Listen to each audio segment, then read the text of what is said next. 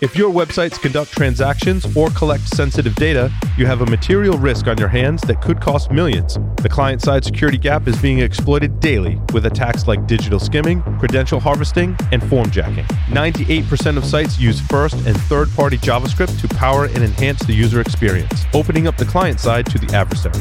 Unlike most things in security, there is an easy fix. Start by understanding your risk. Let Source Defense give you a site-wide risk report this week. Visit securityweekly.com/source defense. Welcome back, everyone, to Paul's Security Weekly. If you've got a specific guest or topic you'd like to see on one of our upcoming shows, submit your suggestions for guests at securityweekly.com/guests. Complete that form, and we review those pretty much every week. So make sure you do that. Mr. Lee Neely has joined us. Lee, welcome. Hey, good to be here. Just too many compliance meetings today. I don't even have a good dad joke today, except this is something I've been looking forward to. Good to have you, and I love your shirt. Thank you. Joining us for this segment is Mr. Samil Shah, an organizer and founder of Ring Zero Training. Samil is an internationally recognized speaker and instructor, having regularly presented at conferences like Black Hat, RSA, CanSec West, PACSec, Eurosec West, Hack.lu, Hack in the Box, and more. Samil, welcome to the show. Good afternoon, Paul. I'm glad to be here. Thank you for having me. Samil, reading your introduction makes me wonder and apologize for not having you on the show sooner. So it's wonderful to finally have you here on the show. Thank you. It's a pleasure to be here too. I'm going to be somewhat flattering because I'm like a huge firmware security nerd, and I tend to follow and seek out like anyone and anything that is related to firmware security, reverse engineering, or virtualization. And I stumbled across your work in my research, and I was kind of like internet stalking you, dude. And I was like, who's Samil? And I'm like digging up all this stuff. I'm like, we have to get Samil on the show. I'm like, this is so cool. And it was so nice to see your research that you've presented and trained on, and to see that journey of where you are today. So now they got that out of the way, I want to ask you, how did you get your start in information security? I've been a hacker since 1998. Those were my first steps out of Purdue University. Joined what now became as a penetration testing practice. My first few hacks were, on the usual Sun Solaris systems, binary exploitation. And then along the way, several things happened. Like I started my own company, NetSquare. I started doing web hacking, and then got a little jaded with web hacking. Along the way, I started teaching. I used to teach several conferences. Now I'm like 22 years into cybersecurity teaching. Started teaching binary exploitation, and about 6 years ago, started pivoting into ARM and the world of ARM IoT. So that's what, Yeah, so like you've been teaching like security basics, like easy stuff. Yeah. It's the fundamentals, shall we call it that? Yeah. No, dude, those are like your experience shows some really in-depth knowledge of exploitation and vulnerability research. And then you're like, that's not hard enough. I want to go pivot to the firmware side of things. So, yes. Well, there's two things about training, right? First of all, I need to stay out of trouble. So I need to learn new things. If I don't learn new things, I get bored very quickly, and I'm not very happy. Committing to training forces me to learn new things and reach up to a level where I can be confident that I know the subject reasonably well. The other thing I've seen is a lot of people just need a start up the hill. The learning curve's getting trickier and trickier with every year. So what I do in my own exploration, my research before the training, that's essentially what becomes the training, like how I went through it, curate my journey, and present it in a condensed form to my students. We talked about this, right? Like you read 20 or 30 blog posts or articles or papers exactly to like do what you want to do. And you're like, crap, I really want to do this. And then I got like read all this stuff and like learn it and then do this. And then it still doesn't work. And I have to iterate on my own. And then I figure it out. You've been like gracious enough to go, I'm going to teach other people how to do that. and that's really awesome. Yeah, it's like 10 hours of searching around results into 10 minutes of productive, efficient output. Yeah, and it's not rocket science. I mean, it's not like stuff that I discovered on my own and I want to keep it hidden. It's out there. Why not curate it?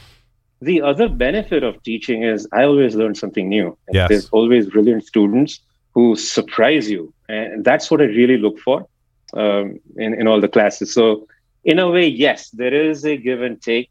I end up learning by teaching. Yeah, but how did you learn? You were writing exploits in the early days, right? That seems to be your background. How did you learn that? Yeah. Was it or your own research, or did you take classes or have teachers, or? So this is a bit of my unknown past. In the early 90s, I used to, shall we say, dissect MS-DOS viruses. I used to write vaccines for viruses like Dark Avenger and such back in the day. And also use this to hot patch games like Prince of Persia. That was like my entry to. I didn't know I was hacking, but I was hacking, and stayed with low-level stuff ever since. After university, I got into this because now it became a profession.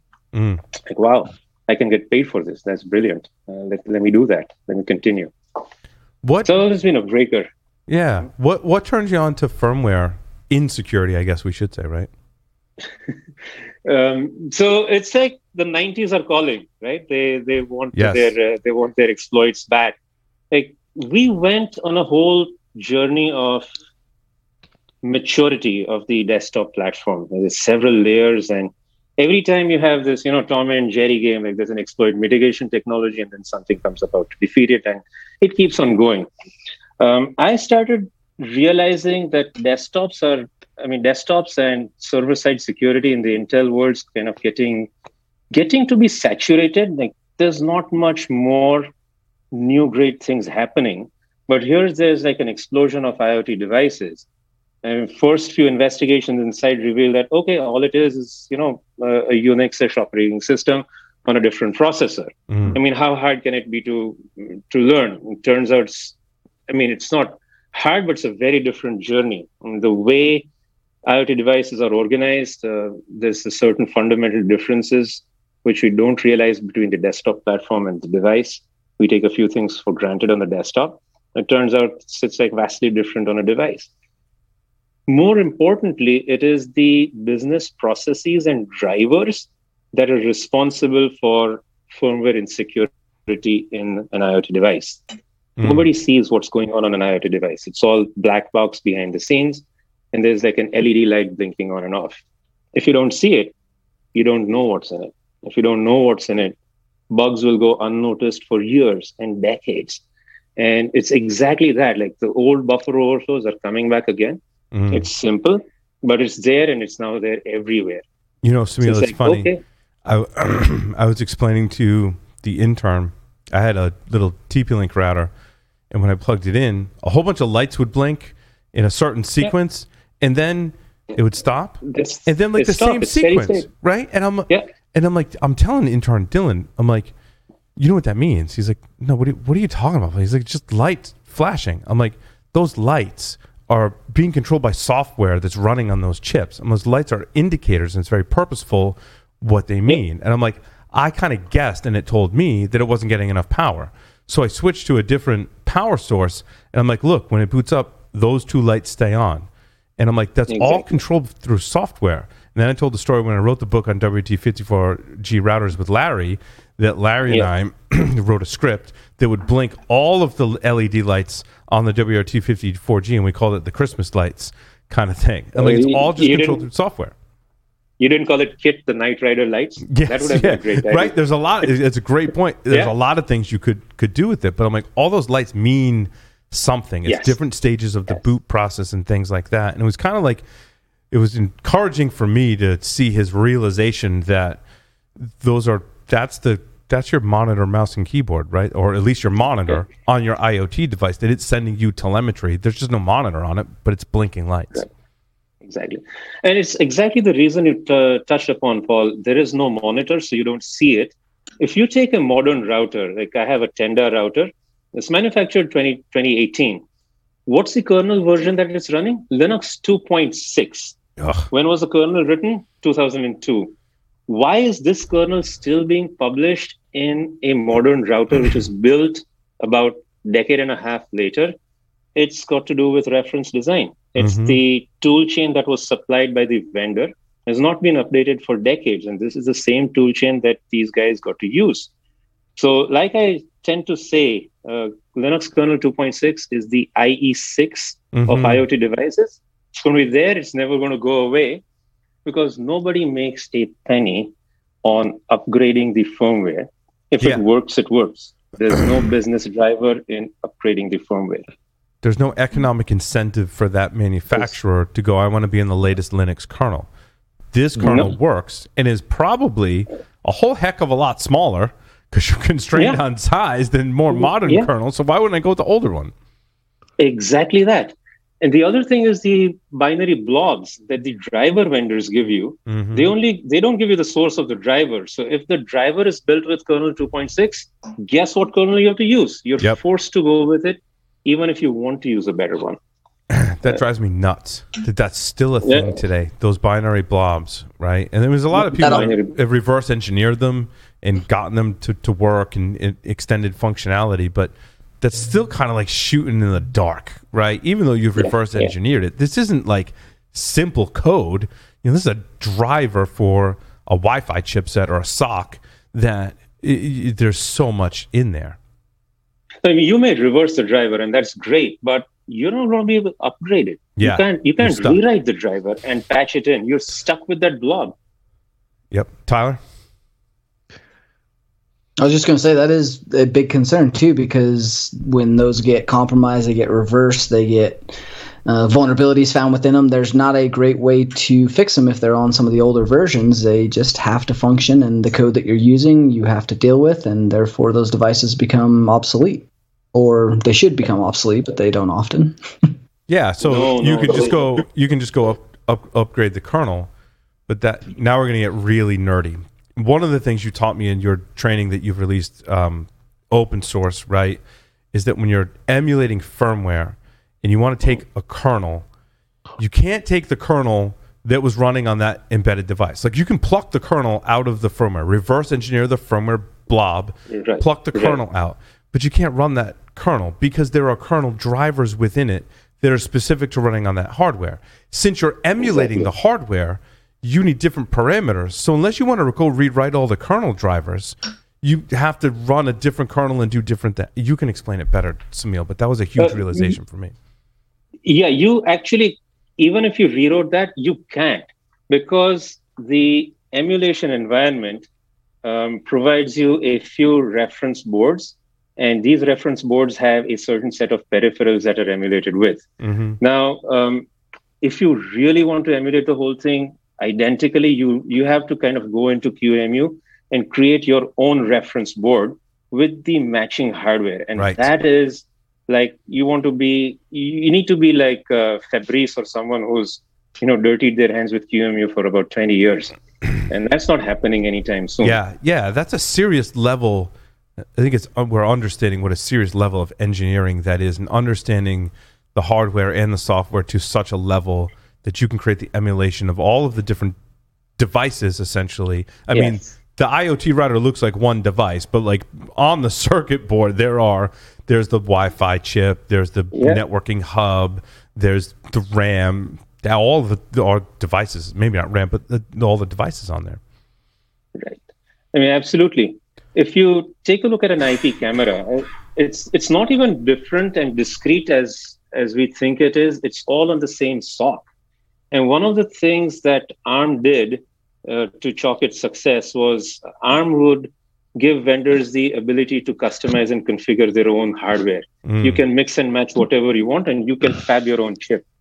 So if you want to actually implement an IP camera today, your best bet is the Faraday 626 processor, which is specifically built for IP cameras. It has a frame grabber on it. It's got the Wi-Fi subsystem on it. It's got like the MPEG encoders or whatever you need for video streaming. What version of the ARM core is the Faraday 626 running? It is an ARM v5. no data execution prevention, no ASLR. So exploit mitigation, not even built into hardware. We've come a long way since then. But today, if you want to implement a new IP camera and you go like, I'm going to use the latest ARM chip, I'm going to use the latest the frame grabbers, your cost of hardware becomes tremendously high. So you're going to fall back and go back to a chip manufactured in 2007, which is a Faraday 626, and use that simply for economical reasons. And you end up with an IP camera that works very well, is highly vulnerable. You're explaining how the market gets flooded with these cheap, extremely vulnerable IoT devices. Yeah. And You're we tend to essentially think of those. competing in... Sorry, everyone was talking at once. Go ahead, Samil. Binary exponential back off, like Ethernet. Okay, I'm going to go. Right. So everybody's competing in a sub $50 space. Right. You're fighting for every cent. And this is where, shortcuts and corners are being cut. And that's what's at work over here. Right. Lee? I think one of the... Tyler. Sorry. I was going to say that doesn't seem like a huge deal, right? Like, okay, so we have you get what you pay for as a consumer. Yeah, they're going to buy it because the price point's right, the feature set's right.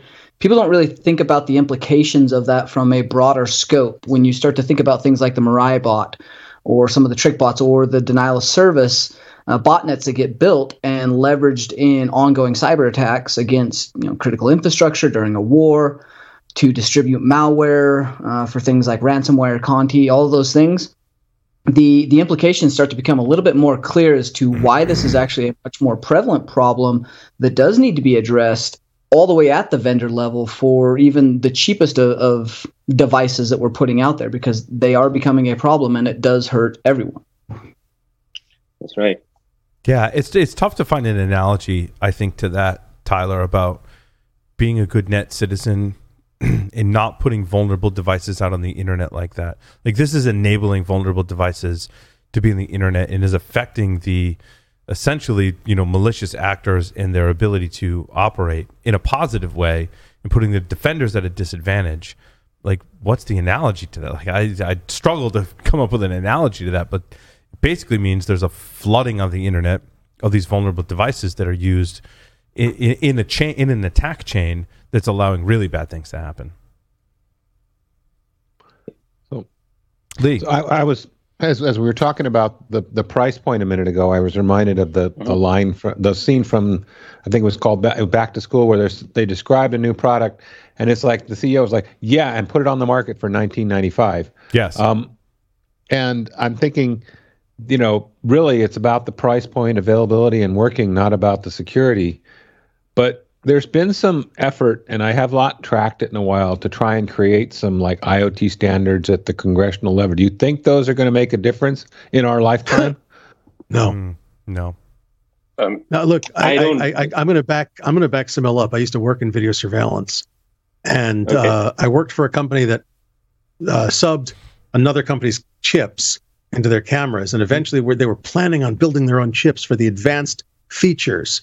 And it was a cluster to try to get anything done that way, to the point that it was actually cheaper to buy higher end chips and destroy some of their functionality so that you could differentiate yourself than it was to actually build your own chips or design your own chip. I mean, it was ridiculous. Just in the video surveillance world, your point about firmware being, I don't know, commoditized, horrible, bad. Yeah, no, it's a great point, Josh. But to speak to the point made earlier about any references that might help improve, I don't know about the standard that you were referring to, but I've seen a trend where several router manufacturers are starting to use OpenWRT as their base. I mean, you may still see like a TP-Link interface on top of it, but if you dig into the core kernel and the file system, it ends up being all OpenWRT. Personally, I think that's a great step. It's a step in the right direction. You're creating a more flexible, a more upgradable framework by using something like OpenWRT as a base. I wish somewhere, somehow, there's like a conglomerate that happens and says, okay, you know what? We're committed to contributing back to OpenWRT in order to improve improve scalability and thereby security for all of us. I don't know when such an alliance may get together, but I still have hope for it. Yeah, I mean, on the other hand, Samil, I apologize. Let me just throw one thing in there. Josh. And that's that, you're right. OpenWRT is a fantastic foundation that you can customize with the UI however you want, make it look all pretty or fancy or simple or utilitarian or whatever. And then you've got a monoculture, which is how Mirai came around. Yeah. Yeah, and exactly. Also people can configure it poorly and not update it. So that's it's a trade-off. Yeah, it's a trade-off. Not that you're wrong. It's just it's a trade-off. No, you're not wrong. And also, you have to be able to upgrade that. Like, I've got a MoFi device. It's a 4G router. And I'm like, under the cover. Like, I can even tell from the web interface and just various signals. I'm like, that's OpenWRT. I mean, Nmap it, and that's OpenWRT. But it's an old version, and they haven't updated it. And I'm like, you have such a great opportunity here to do it. And maybe they are, but then it's up to the user to upgrade and get to the latest firmware. I mean, there's also been talk should there be auto update in IoT? And I've seen a lot of thought leaders get it wrong. Say, why don't you just build an auto updater? Because we're doing it in Windows, we're doing it in Ubuntu, and just, download a new fix. Well, guess what? It's not going to work on an IoT device because flash memory is not the same as spinning disk or SSD. There's only a finite amount of times that you can reflash memory before you brick it, and it becomes like a CD-ROM. Your auto-update strategy, the way it runs with the same frequency on desktops, is not going to cut it for the IoT world. We need a better design or a better layout, for lack of a better word, in order to secure IoT devices. And I would go in the direction of minimalism, like just throw only what's essential, vet it out, and remove everything that's not essential on there. Yeah, like universal plug and play should never be there. The marketing guys need to check off a box. If they don't have it, it's not going to sell. Yeah.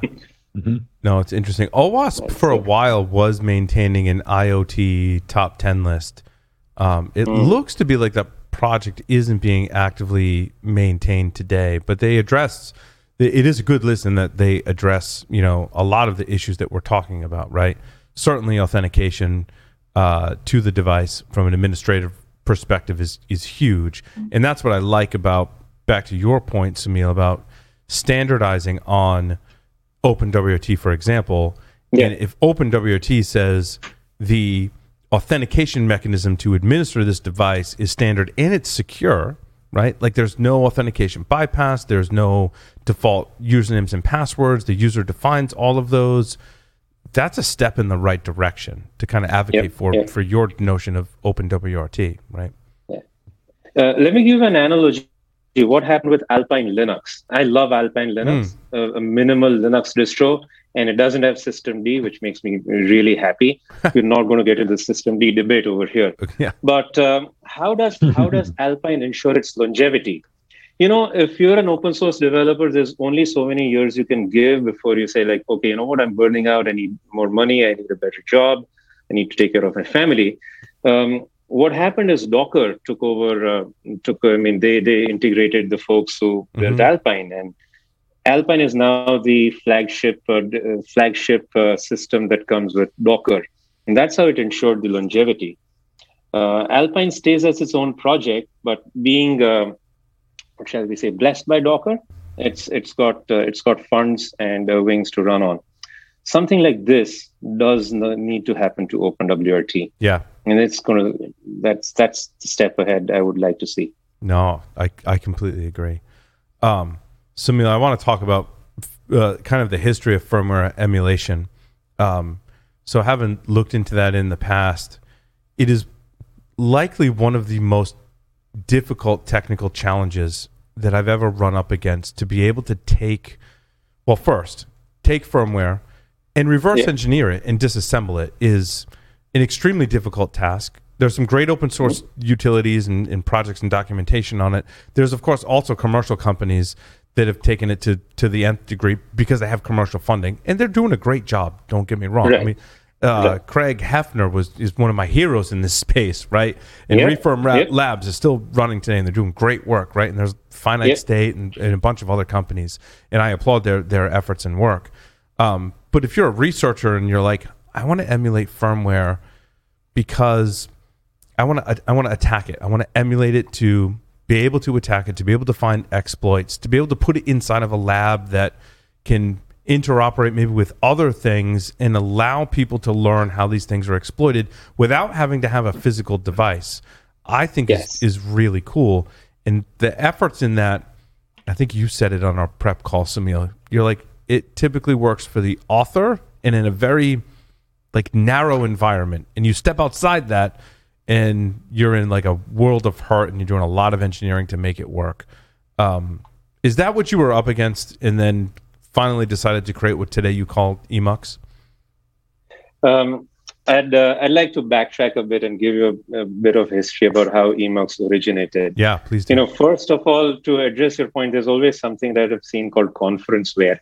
It works for the conference you've presented at, and then it kind of just decays away. There's been several instances of conferenceware in trying to emulate firmware. My need was something different. When I first started doing ARM IoT training, I needed a good lab environment for myself and for my students.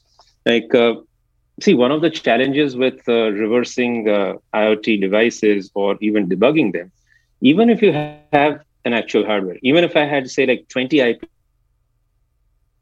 Oh, boy. You're going to like... Sorry, you froze there for a moment. Just for our audience, Samil is actually at CanSec West, which is, we were talking how much we love that conference and Dragos and all that stuff. So yeah. So, okay, let me back up and say what I might have missed. So even if I had, say, 20 IP cameras to give to all my students, how are you going to get a debugger on there? How are you going to get the debugging tools on the IP camera? It's a closed system. I can't like customize the firmware and reflash it with GDB and give copies to students. And then if you want to get some other stuff loaded on there, it's not possible.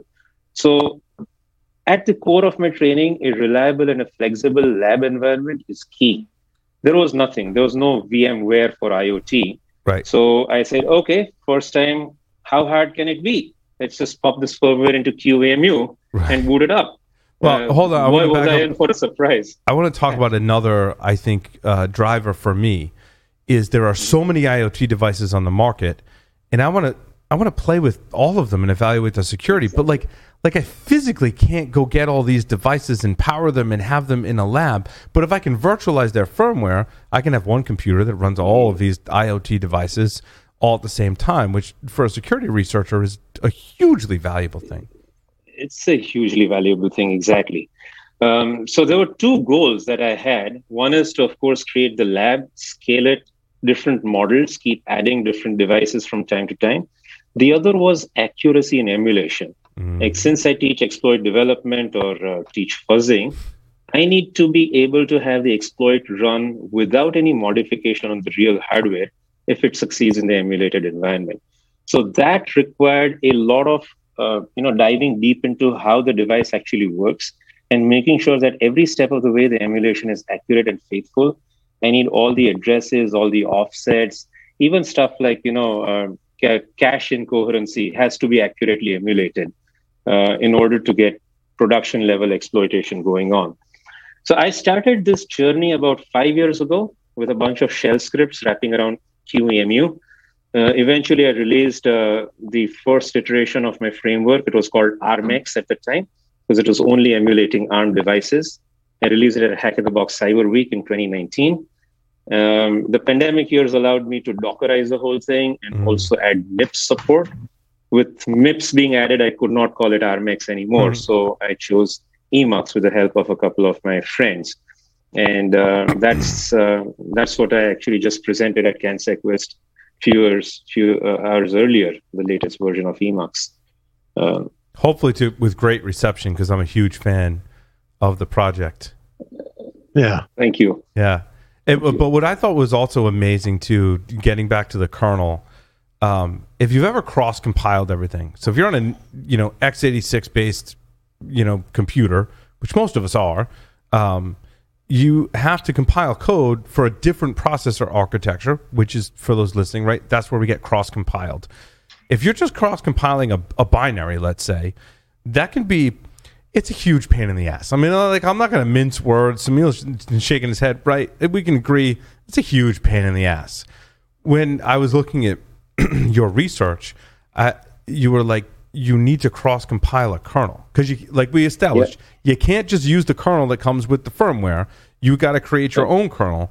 When you don't create your own kernel, you compile your own kernel. But you're not compiling a kernel for x86. You're compiling a kernel for ARM or MIPS. And you could get a Raspberry Pi and compile an ARM, but that's only... So also, I should back up, side note, ARM and MIPS all have different versions of the different processor architectures. I mean, roughly like a dozen in each kind of camp, right? Maybe more. So now you've got to cross-compile a kernel for different processor architecture on an x86 architecture. Compiling a kernel is a pain in the ass on the same architecture, let alone cross-compiling a kernel. So, like, when I was reading through this, you and others, a few others actually, have kernels that are available that you've done that work for us. And I'm like, I want to get to the point where I can cross-compile my own kernel, and that's like the nerdiest thing. Like, I feel like there should be a T-shirt or an award. Like, I've cross-compiled my own Linux I cross-compiled my own kernel. Right? Exactly. You don't have to look much further than my repository, Paul. A couple of months ago, I published the Buildroot toolchains that I've used for cross-compiling all my ARM. So Buildroot is it's like the set of utilities that allow you to cross-compile software. Yeah. Yes, but there's 80,000 versions of Buildroot too. So choosing the right Buildroot took me about 6 months of tinkering and largely trial and error. Wow. It was like an Edison feeling once you got one version of Buildroot built for ARM, the same one for MIPS and MIPS Big Endian. Once it all worked, I published them onto GitHub, so anybody can use these well-oiled tool chains to cross-compile their own kernels.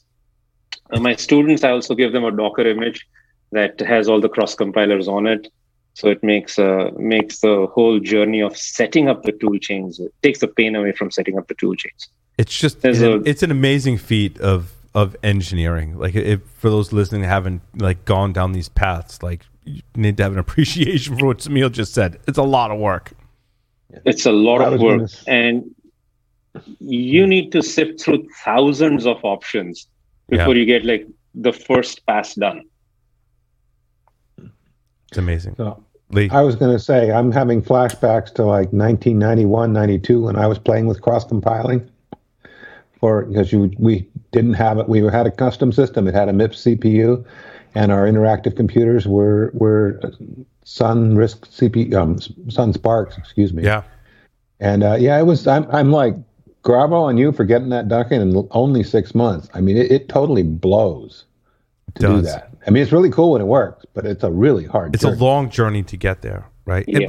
Then also, Sameel, I think something I want to make sure our audience knows too is that, because I've been down this road, back to, I'm a security researcher, and I want to go see if there's vulnerabilities in this particular firmware of this device that maybe isn't manufactured anymore, but there's a firmware image out there for it. And it's hard for me to get this device, and I can only like buy so many of these devices, right? But I got the firmware, and I want to emulate that firmware.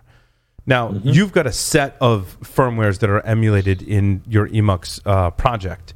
And you said, what was the length of time, like even using Emacs, and we've established that you've got precompiled kernels and an image where you can get your own build route, so you can compile your own kernels. You've done some of the work for us. But if I've got a new router, or like new to me, maybe it's an old router, but I've got a new firmware that you haven't emulated, how much time does it take to reverse engineer that firmware and then do all the right parameters to be able to emulate that firmware? I think you said it was like 6 weeks, 8 weeks, something like that. 3 weeks would be a good median. Sometimes you get lucky, and sometimes you don't. So be prepared to invest about 3 weeks when you're dealing with a new device that you want to emulate. You're going to get up to 90% very, very quickly within like 2 or 3 days. And the last 10% is going to vex you for a very, very long time. until you finally have that eureka moment and everything works.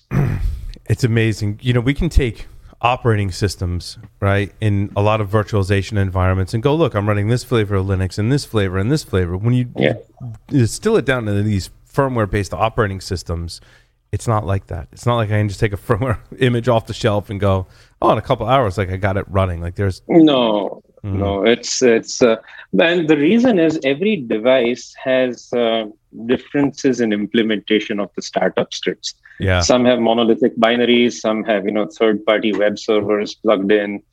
Some have like PHP or stripped down PHP stuff. Some have shell scripts.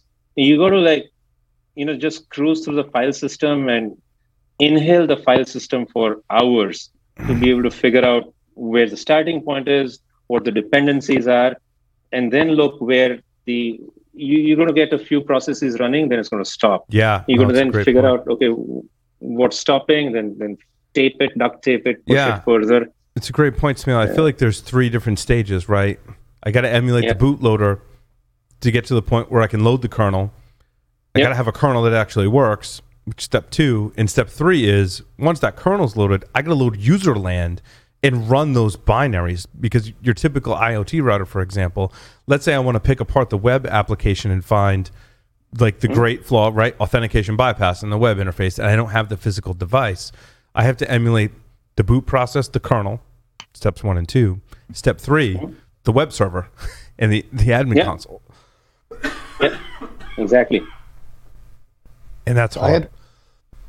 I had three questions for you. I mean, it seems like you've got kind of a process and you could teach somebody else how to do it. My questions for you is, you got anybody else interested in going through the same journey you are? And what keeps you coming back for more? Because it seems like you keep repeating. You must be enjoying this. I do enjoy this. Glutton for punishment. Yep. I'm not judging. Or thirst for knowledge, depends on which side of the coin you want to look at, right? So one thing is, there's still several areas of emulation that I really want to accomplish. My current quest is for emulating NVRAM. My next quest is to probably go down the customized hardware board where I'm reaching the QEMU limits, and I still want more. Sorry, Sunil, for our audience, describe what NVRAM is and the challenges in emulation. Okay, so let's say you buy a router from the shop. It comes with its own default password, which is either blank or not very good. It comes with a default IP address, and it's got a Wi-Fi SSID, which everybody knows. Back in the days, Paul, when you were doing your research, it used to be called Linksys. Today, you go plug it into your home. You want to configure it. You want to customize it. You want to set a new password. You want to set a new SSID. Where is the configuration going to be stored? Now, IoT devices do not have spinning disks or persistent read-write memory as we are all used to on our daily computers. Typically, it's a read-only file system as part of that firmware. It is a read and erase file system. The closest analogy I can give you is a recordable CD. You used to be able to re-record on a CD-ROM, but by re-recording, you're basically just invalidating the previous tracks and you're adding new tracks to it. Right. Once all the tracks are done, you cannot write to the CD-ROM anymore. It becomes a read-only medium. The same holds true for NAND. Read-only, and in the case of IoT devices, also compressed, typically squash. Also compressed. Yeah. Exactly.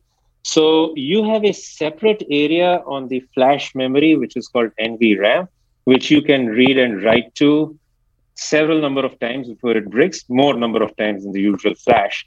And that's where all the configuration gets stored. It's stored essentially as a key value pair, like an INI file. And the reason, what you said earlier, Paul, is when the device is booting up and it shows all these blinking lights in different stages. That is when the init scripts are reading the configs from the NVRAM and building up like etc network config, etc HTTPD config in the RAM disk. Like essentially your file system is being reconfigured every time you boot the IoT device in RAM. That's why it takes a long time to boot as well. So I have got a reasonably decent version of NVRAM being emulated.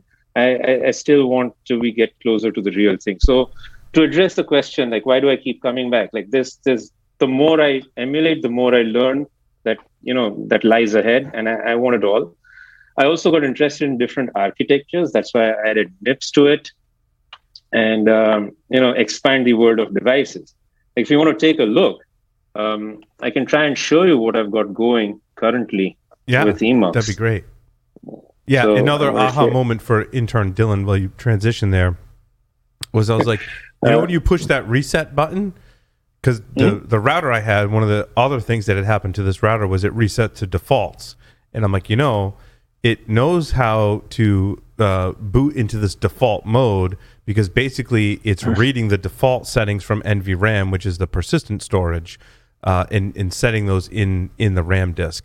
And it's that button that tells the firmware, hey, don't read what has been newly configured, read what's default in NVRAM and make those the default settings, and that's how you reset your router.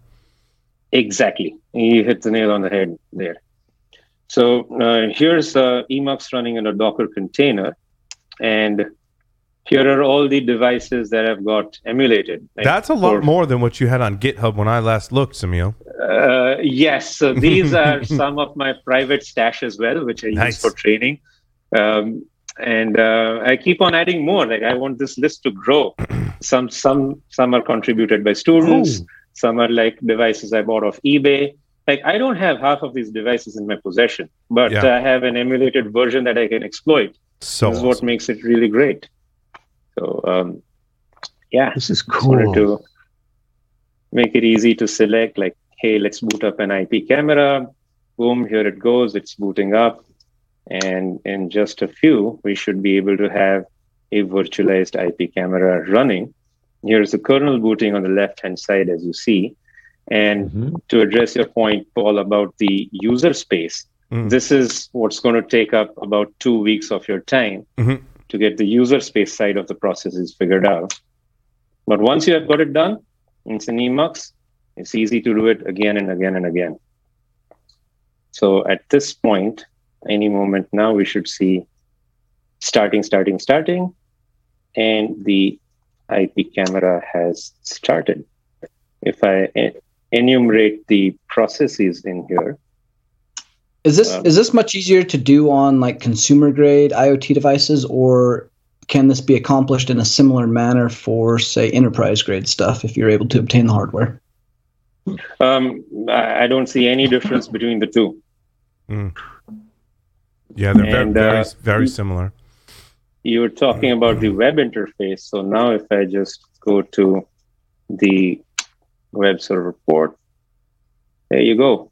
And that's camera. Like, it's such an awesome moment, right? When you're not in possession of the physical device and you fire up a web browser like Samil is showing you now, and you can interact with it as if you have the physical device. It's so cool. Yeah, you can web hack away, you can debug away. It's a working IoT device.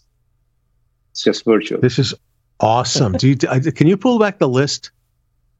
Oh, sure. Happy to do that. Give me a moment. It's only years of Samil's life he spent curating that list, so it actually. Well, I'm really curious. Right? Like, yeah. I mean, how many? I want to see that expand to PLCs, to cars. I'd love to see an Oldsmobile in there, or whatever. I think, I think the stipulation, Samil, is a couple things. One, it has to be based on Linux, right? Currently, yes. And it has to be either an ARM platform or a MIPS platform. Yes. So currently, that is the restriction: Linux on ARM or Linux on MIPS. Right. Adding new architectures is easy, but going past Linux into bare metal firmware is still something. It's not going to be easy to do with Emacs. Emacs is highly Linux specific. Right. Okay, but if it's Linux based, Linux with ARM and MIPS, Josh, are that's a huge percentage of IoT devices. Oh, exactly, and plus there's a lot of other IoT devices that are Linux but may not be ARM or MIPS. Correct. So I mean, there's the ability to. Okay. I thought it was 0. I mean, that's just cool. But we should also Sorry, Sunil, go ahead. Sorry. I said if you want to add a new architecture, all you got to do is just drop in a new QEMU. Like tomorrow, you can drop in a QEMU system PPC for PowerPC. Oh, there's no difference. There's no difference between, like, for Emacs, it doesn't matter if it's ARM or MIPS. All you got to do is tell Emacs, hey, pull up the ARM emulator QEMU or pull up the MIPS emulator QEMU, and it goes to town on it. Or pull up whatever emulator is available or you can build. Exactly. And it'll. Yeah, as long as it's Linux based, because that makes, but Linux is really the only mandatory prerequisite right now. Other than that, it is. Dude, this is so cool. Okay, now another cool thing, Josh, is you mentioned B-Sides Las Vegas. I gave a presentation with someone that used to work here, Nick Carn, actually, who did great work, and I was like, we should really create a vulnerable on purpose version of OpenWRT, and we did that. We presented on it. We tried to get the community to rally behind it. I think we're just too early, and we, to our, kind of own credit or dismay, it wasn't like fully baked, right? We had some vulnerabilities in there, but not all of them. Since then, what has been very encouraging to me is that others have tried and succeeded in doing that. Now, some projects have been posted and kind of abandoned, but I don't discredit them at all. I love the fact that they tried, they published their work, and it's out there. But Sunil, today, there are at least 2 or maybe 3 distributions that are basically, like we say, damn vulnerable web app. There's damn vulnerable ARM and damn vulnerable MIPS, which are OpenWRT distributions that are vulnerable on purpose, correct? Yes. So the first 3 you see over here, damn vulnerable ARM and 2 damn vulnerable MIPS. Those are broken router images on purpose. The 4th one down the list is a CTF challenge I created for Excel's phone conference. Like, she runs this event in France, and it's all about IoT and mobile hacking. So I contributed like a broken SCADA controller, and that's the 4th one. And it's if someone wants to play with exploit development skills, I highly recommend these 4. Well tested. And now, Sunil, did you develop any of those damn vulnerable distributions, or was that someone else? All 4 are developed by me. Okay. There have been other attempts, though, right? Other people have published some research on them, but yours work amazingly well within your Emacs framework, which is great. Thank you. This is really cool, man. I am really impressed. I tell you what, Josh, going through the journey that, when Larry and I started looking at this particular aspect of firmware insecurity in 2006, and then fast forward to today to see Sunil's work, is like, it's so exciting. It's so exciting to see work being done. Can I throw something at you, Sunil? Please do. You have this set up so that you can instantiate one or another, test, play with, attack, work on, right? Right. Build it so that you can instantiate all of them and run it like VirusTotal for IoT. Can do. It's a Docker container. Spin up 20.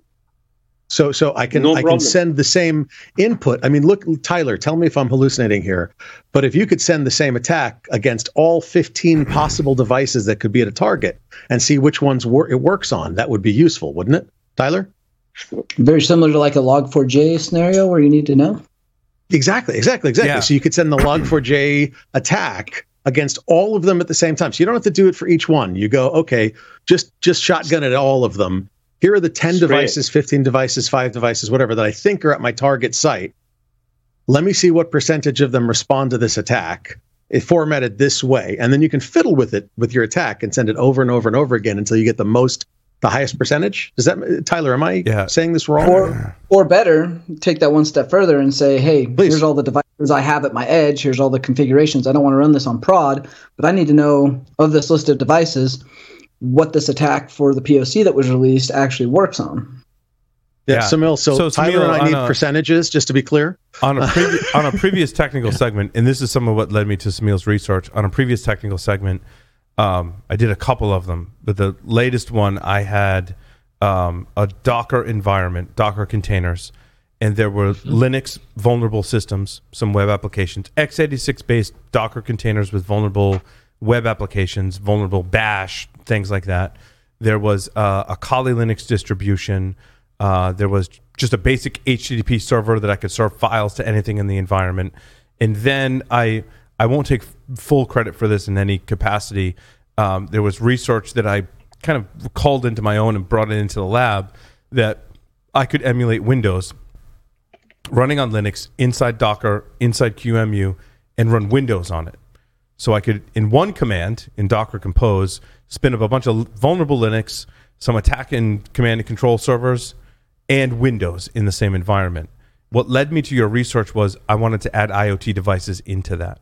And I think that's just very similar to what you're talking about, is to have a local lab that someone could spin up that has your attack and command and control servers, some Linux vulnerable targets, and some Windows vulnerable targets, and some IoT vulnerable targets.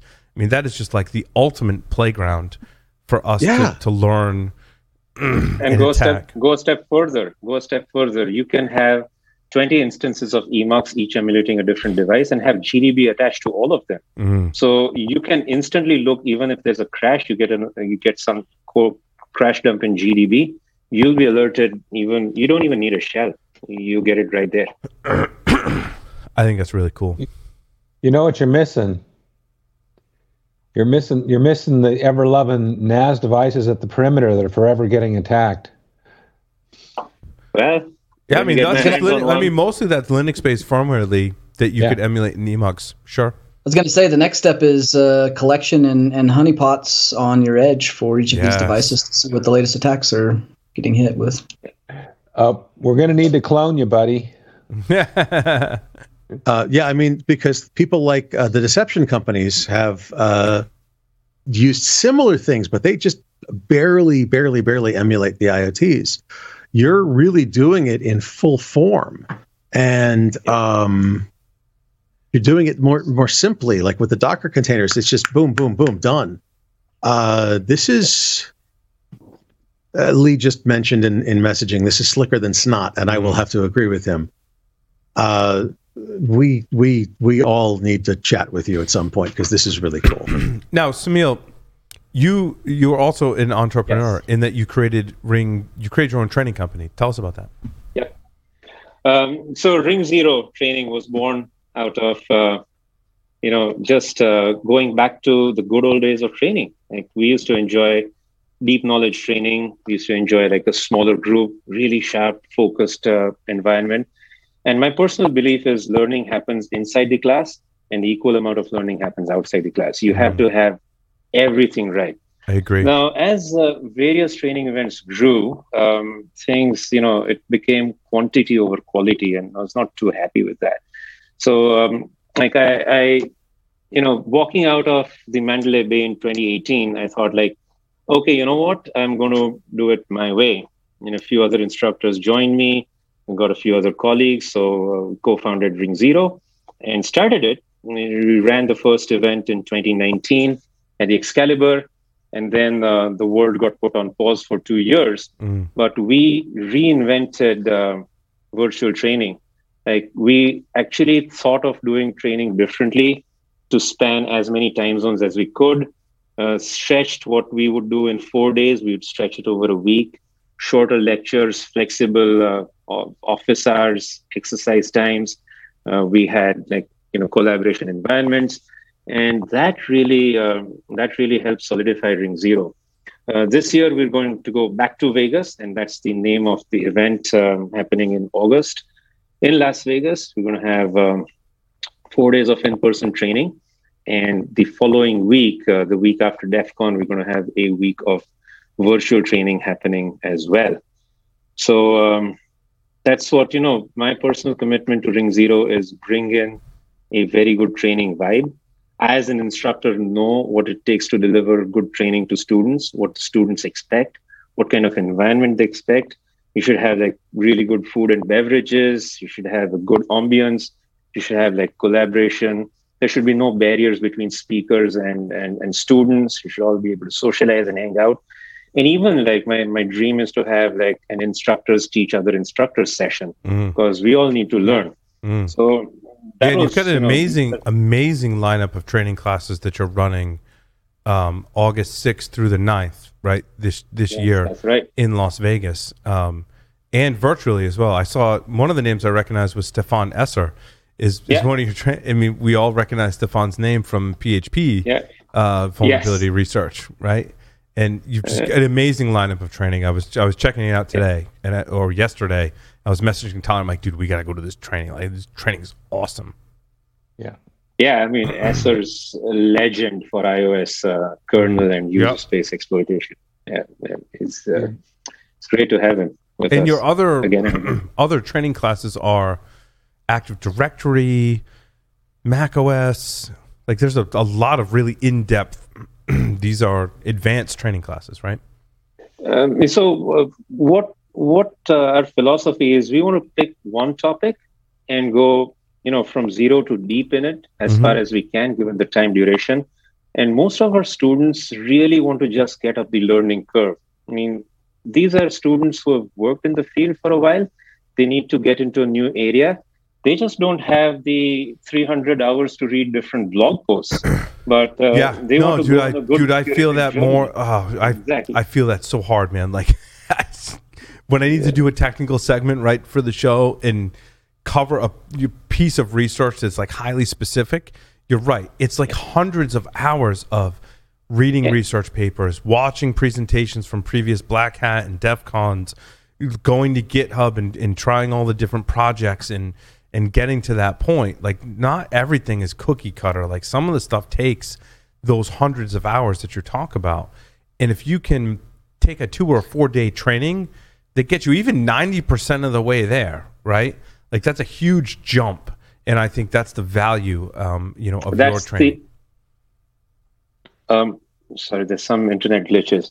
Yeah, absolutely. You're right. It's exactly to address the point that you spoke about.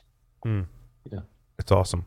It's great stuff. I want to use the cliche. You're going to need a bigger boat. You're going to need a bigger classroom. I think you're having a lot of fun, and it shows. Yeah. Yeah, and Semil, this interview was awesome, to say the least. And I've heard nothing but good things about yourself and Ring Zero training. It's got a resounding endorsement from a lot of other people I've talked to, in our field. So I encourage our audience to do this training because I think it's really cool. We just have 5 questions left for you. Ready to play 5 questions with Security Weekly, Semil? Let's go. 3 words to describe yourself. Explorer, artist, teacher. If you were a serial killer, what would be your weapon of choice? A knife made out of ice. If you wrote a book about yourself, what would the title be? Random Walker. What is your favorite hacker movie? Who Am I? It's a German movie. Brilliant. I got to watch that. I've heard that there is a German hacker. What's the title of it again? Who Am I? Fabulous movie. Yeah, I got to find that. Some people have told me that there's a German hacker movie. That's got to be the one. I don't know if there was multiple German hacker movies, but this one is good. Absolutely on target. Yep. Semil, choose 2 celebrities to be your parents. Alive, dead, fictional, or otherwise. 2 dads, MC Escher and Martin Gardner. And who? Oh, who are they for me in the audience that don't know who these people are? MC Escher is a god that I worship, legendary Dutch artist who painted some of the most brilliant illusions and geometry I've ever seen. And Martin Gardner used to write for Scientific American, and he is the reason why I started loving mathematics, after high school. Absolute Paul, inspiration. MC Escher designed the Alien in the Aliens movies. And Martin Gardner was amazing at bringing math to people that didn't understand why it was beautiful. That's awesome. Awesome. Semil, thank you so much for appearing on Paul's Security Weekly. Thank you, Paul. Thank you, folks. It's a pleasure. Make sure you check out Ring Zero Training. With that, we'll take a short break, come back with the security news. Thank you.